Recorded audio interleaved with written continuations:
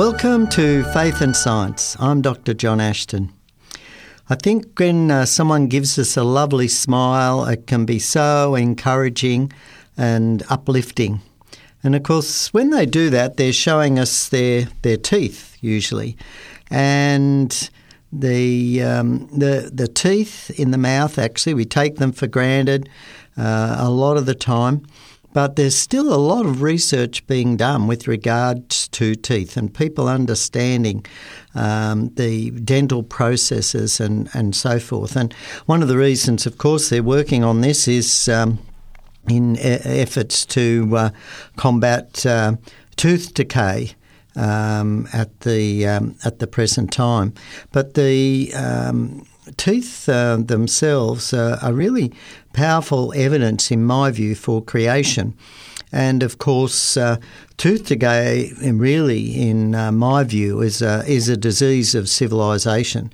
I remember reading studies where young people, children that grow up just eating unprocessed foods and even chewing on things like sugarcane, had perfect orthodontal development and did not tend to develop dental caries, the same like we do in the Western cultures where we tend to have a lot more refined food, even though we have things like, toothbrushes and things like this.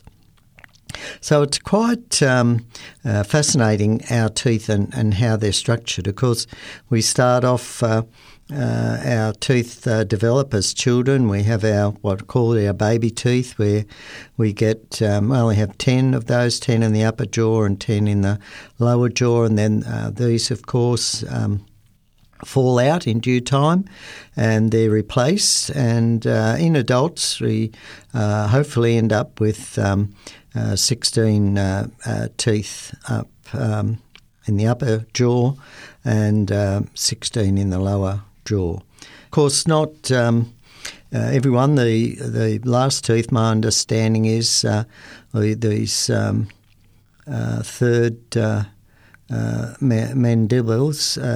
They develop. They're, I think, called our wisdom teeth, and of course, not everyone develops those. And of course, some people develop actually extra, the fourth and fifth molars. They're fairly rare, but they're referred to as hyperdontia, the fourth and fifth molars. So it's interesting. Of course, males generally have a larger jaw and females a smaller jaw, and of course, but it's amazing how the teeth all fit, and they can look so nice. And of course, it's hard to imagine how such a structure could arise by random blind mutations. And of course, we're just looking at human teeth today, and of course, so many different, all the, the mammals and so forth have different teeth, and fish and so forth, and all have different properties. But just looking at human teeth today in my talk, and it's something that I've found actually quite fascinating. Of course, we've got, of course, the enamel on the outside of the upper part of the tooth, and in under that is the dentin, and that's the substance between the enamel and either the cementum, which is a part on the side of the tooth, and the pulp chamber. And actually, the dentin is secreted from the dental pulp. And that's often where we get the decay. Of course, the enamel is the hardest structure. Tooth enamel is actually the hardest material in the body, and I'll talk about that in a little bit more, of course. And the cementum is a type of specialised bone substance covering the root of the tooth. And it's about 45% inorganic material and about a third organic material, and then, of course, and about 20% water. And then, of course, we've got the tooth of the teeth. And the dental pulp, which is in the centre of the tooth, is just soft connective tissue and has blood vessels and, of course, nerves. And that's why we need anaesthetic if the dentist needs to drill into that material when he's doing a filling. So the teeth are made up of these interesting parts that, there's quite a lot of structures, as I said, with the blood vessels and everything in the structure of the teeth. But one of the things, of course, that I find most fascinating is tooth enamel. Now, tooth enamel, and one of the reasons I find most fascinating, on the Mohs scale of hardness, the tooth enamel has a hardness of 5. And it's interesting that untempered, so non-hardened, iron and steel only has a hardness of 4 to 4.5. So the higher the number, the harder the material. And it's actually just less than glass, which has a hardness of about 5.5 to 6. So it's quite amazing material, really quite an amazing material. And it's interesting that our teeth really are surprisingly tough, and they usually remain uncracked through decades of biting and chewing. Yet the surface coating, which is called enamel, and as I've just said, it's the hardest substance in the human body, but yet it's also brittle. But yet it has a special structure that minimises cracking. And, of course, this structure, this enamel, coats the main tooth material, which is the dentine.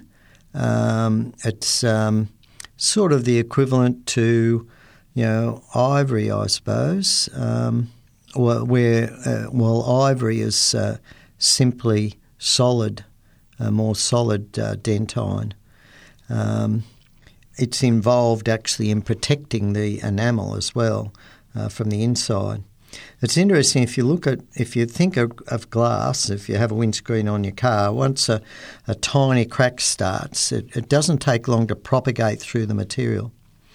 But it was interesting, a study that was done applying quite a large loads to different types of teeth, like human teeth, has shown how the enamel has a number of features that prevent cracks spreading. And so scientists have been looking at the structure of teeth quite recently, actually, to try and understand better how they can improve repairs to our teeth. I can remember when I was a boy, I think it was first year high school, I won a prize. I won a dental competition. And that prize, I was taken down, and there was a winner from every school, and I was the winner from my high school, and we went through the Colgate factory. But it was interesting. I hadn't had to go to the dentist. I didn't have any cavities, but when my dad died a couple of years later, we moved into a town where there was a lead smelter. The largest lead smelter in the southern hemisphere was nearby, and it turned out, we didn't know at the time, but there was massive levels of lead in the atmosphere that we were breathing in. And it was interesting, within a few years, I developed a number of cavities in my teeth, even though I was cleaning my teeth. And I subsequently had to have mercury fillings. And it was interesting, a few years later when I was studying, when I was at the University of Tasmania doing postgrad studies down there as a research fellow, one of the other guys there is working on his PhD on graphite furnace atomic absorption, and he was developing back then some of the first methods for analysing lead levels in blood. And I can remember that he, for a control sample, he thought he'd take some blood for some children in a small country town. But when he analysed their blood, he found that the lead levels were nearly as high as children living next to freeways in Los Angeles. And, of course, this was back in the early 70s.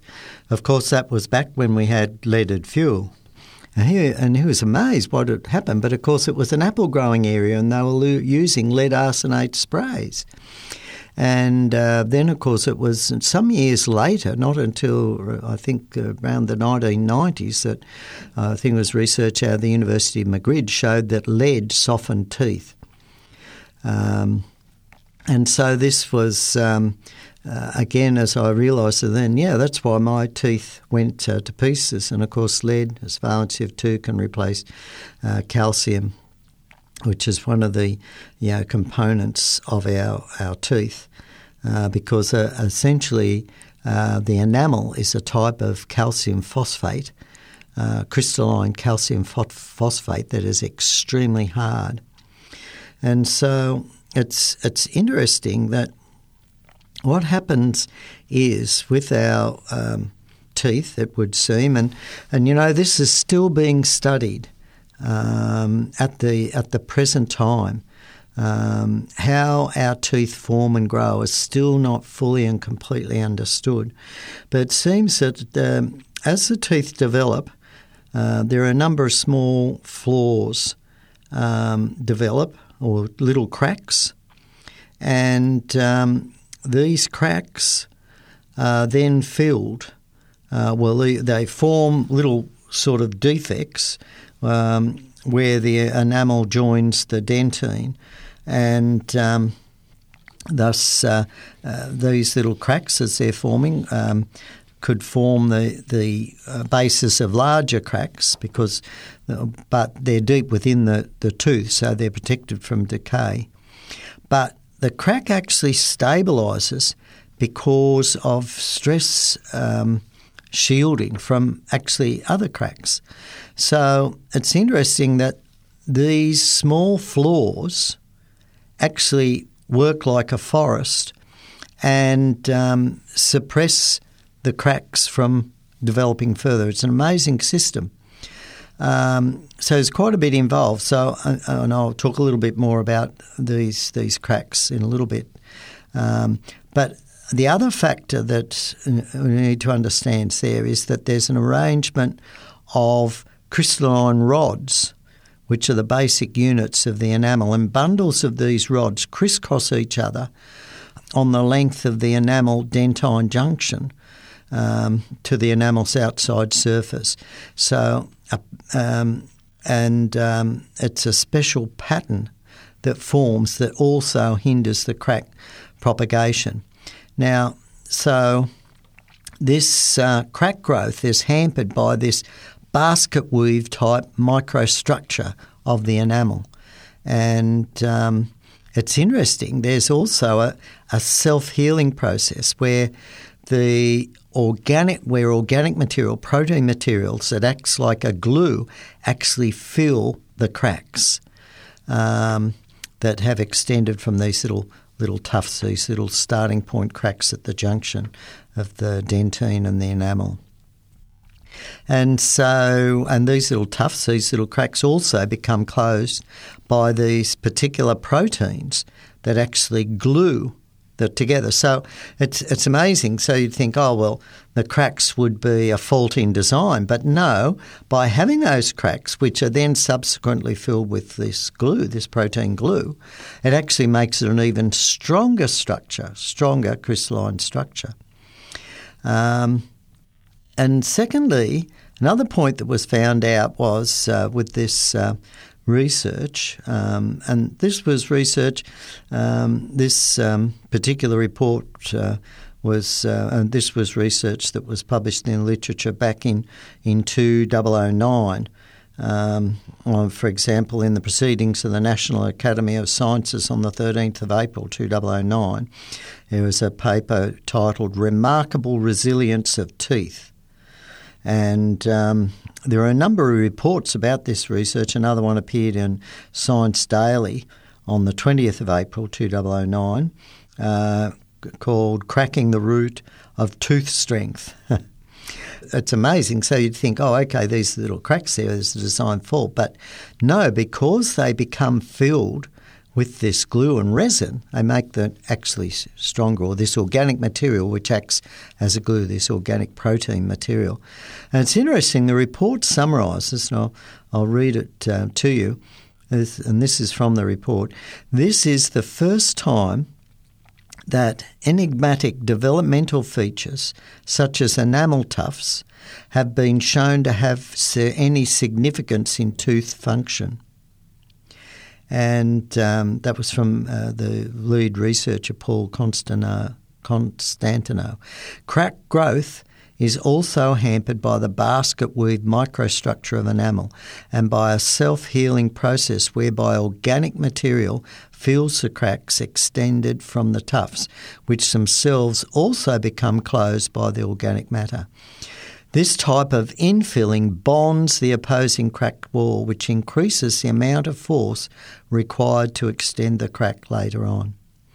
And I think this is one of the fascinating things about how could blind random chances come up with such an incredible design, let alone the functional shape, let alone the uniformity. And as it was just pointed out to me prior to giving the talk, it's fascinating. Our teeth all grow to exactly the same height. They all grow in just the right place. They, of course, unless we have some sort of genetic defect. But this is, powerful evidence, again, for coordinated design, not random chance mutations.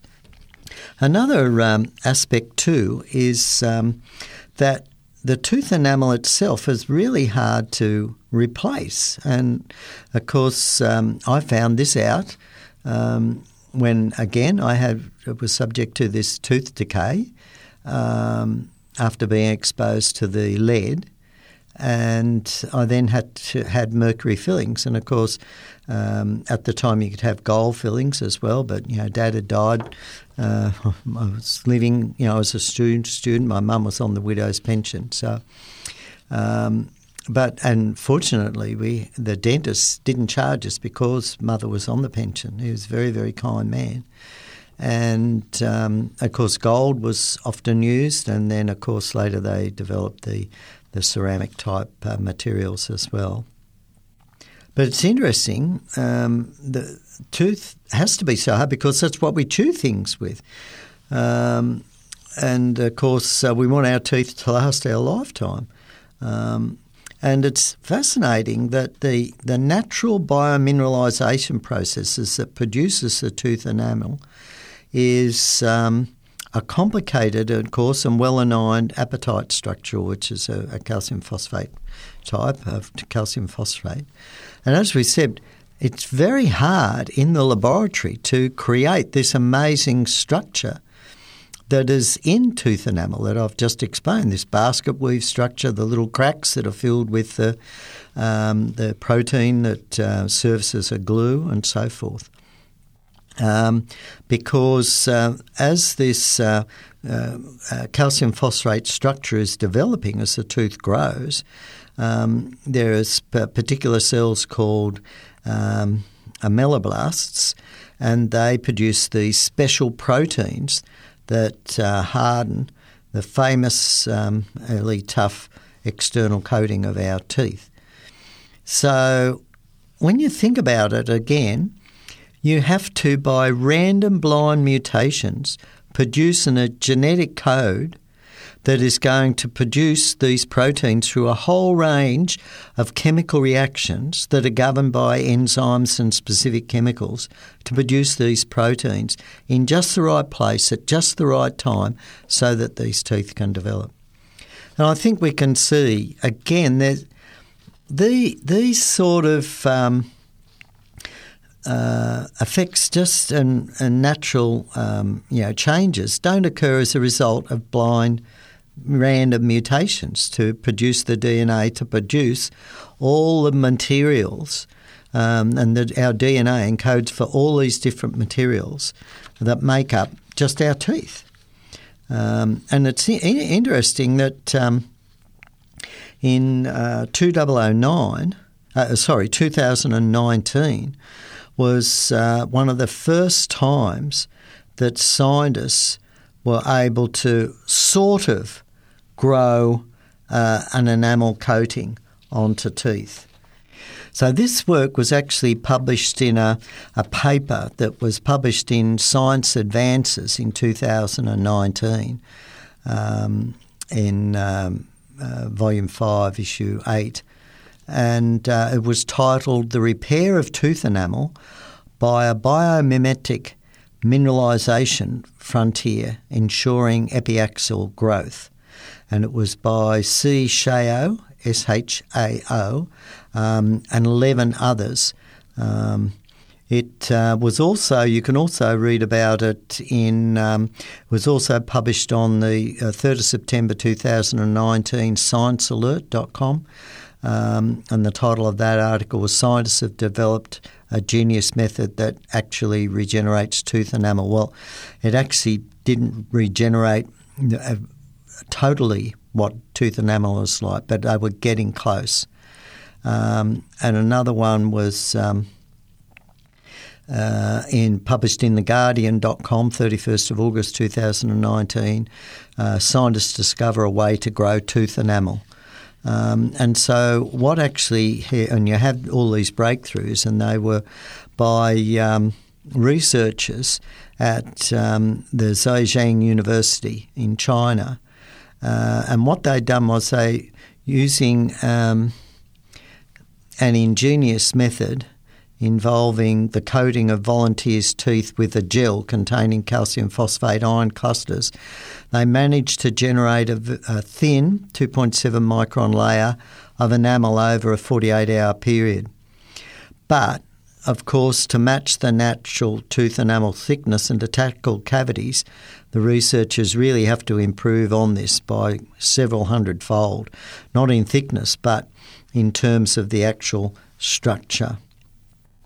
But so there we can see, and often these things are, really written up or publicised by the media as a little bit better than they are, but at least it was a start.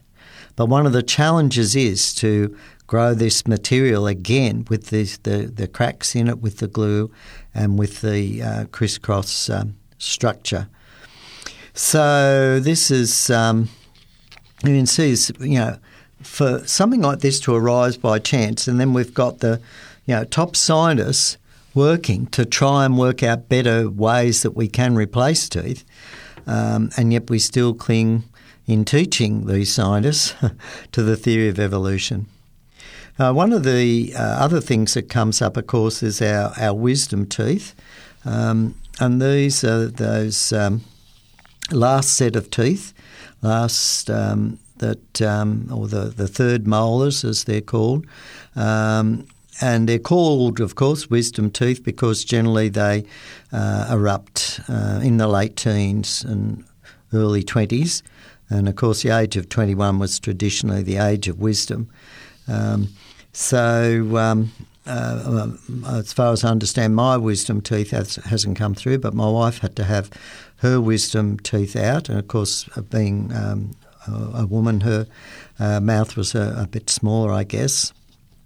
And but it's interesting that the orthodontist John W.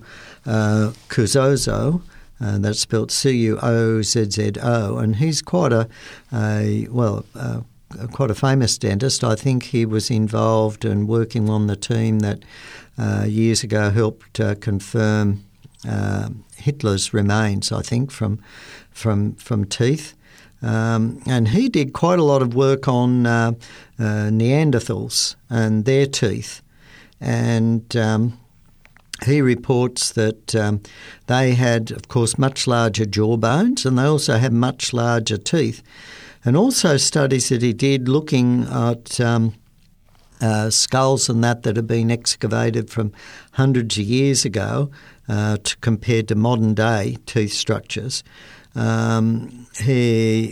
notes that 300 or 400 years ago, it took a child 13 years to reach the stage that our children reach today in 9 and 10 years, because we have more rapid maturation today. But what he says is that these facial bones, although children are maturing in many other ways, the facial bones are maturing at the same rate, and they need more time. And so this is part of the reason that he feels that people can have a lot of problems with their wisdom teeth. And it's not a never evolutionary thing. It's probably, in times past, in the Neanderthal times, said the jaws were bigger. There was less processed food. They had a different orthodontic development. Of course, there's also the issue that sometimes raised, well, if the patriarchs lived for 900 years, how did their teeth last that long? Well, we don't really know for sure, but obviously they were, still able to eat. But one of the things that we one of the things that is associated with the Neanderthals is that they had pterodont molars or bull-shaped teeth, and they had much larger teeth, and it's believed that these larger teeth were, would enable them to last much longer as well. And it's interesting, Jack Cuozzo states that he actually still sees children with the Neanderthal-type pterodont molars. And he noted also that these children often come from families with a history of longevity. And so, again, also there's, and as I mentioned right at the beginning, there's also evidence of extremely rare instance of people growing a third set of teeth in their adult years. And so we don't know in the past, when people did live a long time, whether genetically they continued to develop teeth. But I think what we can conclude is that our teeth are amazing evidence of design. Just all the blood vessels, all the different components, all the enzymes that are involved. And they could not possibly have arisen by blind, random mutations.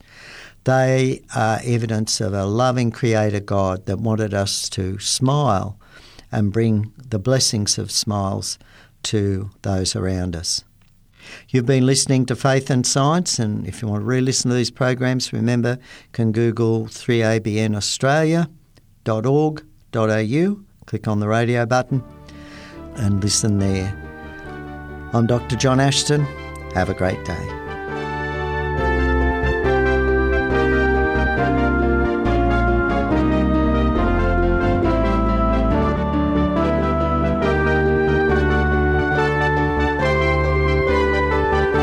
You've been listening to a production of 3ABN Australia Radio.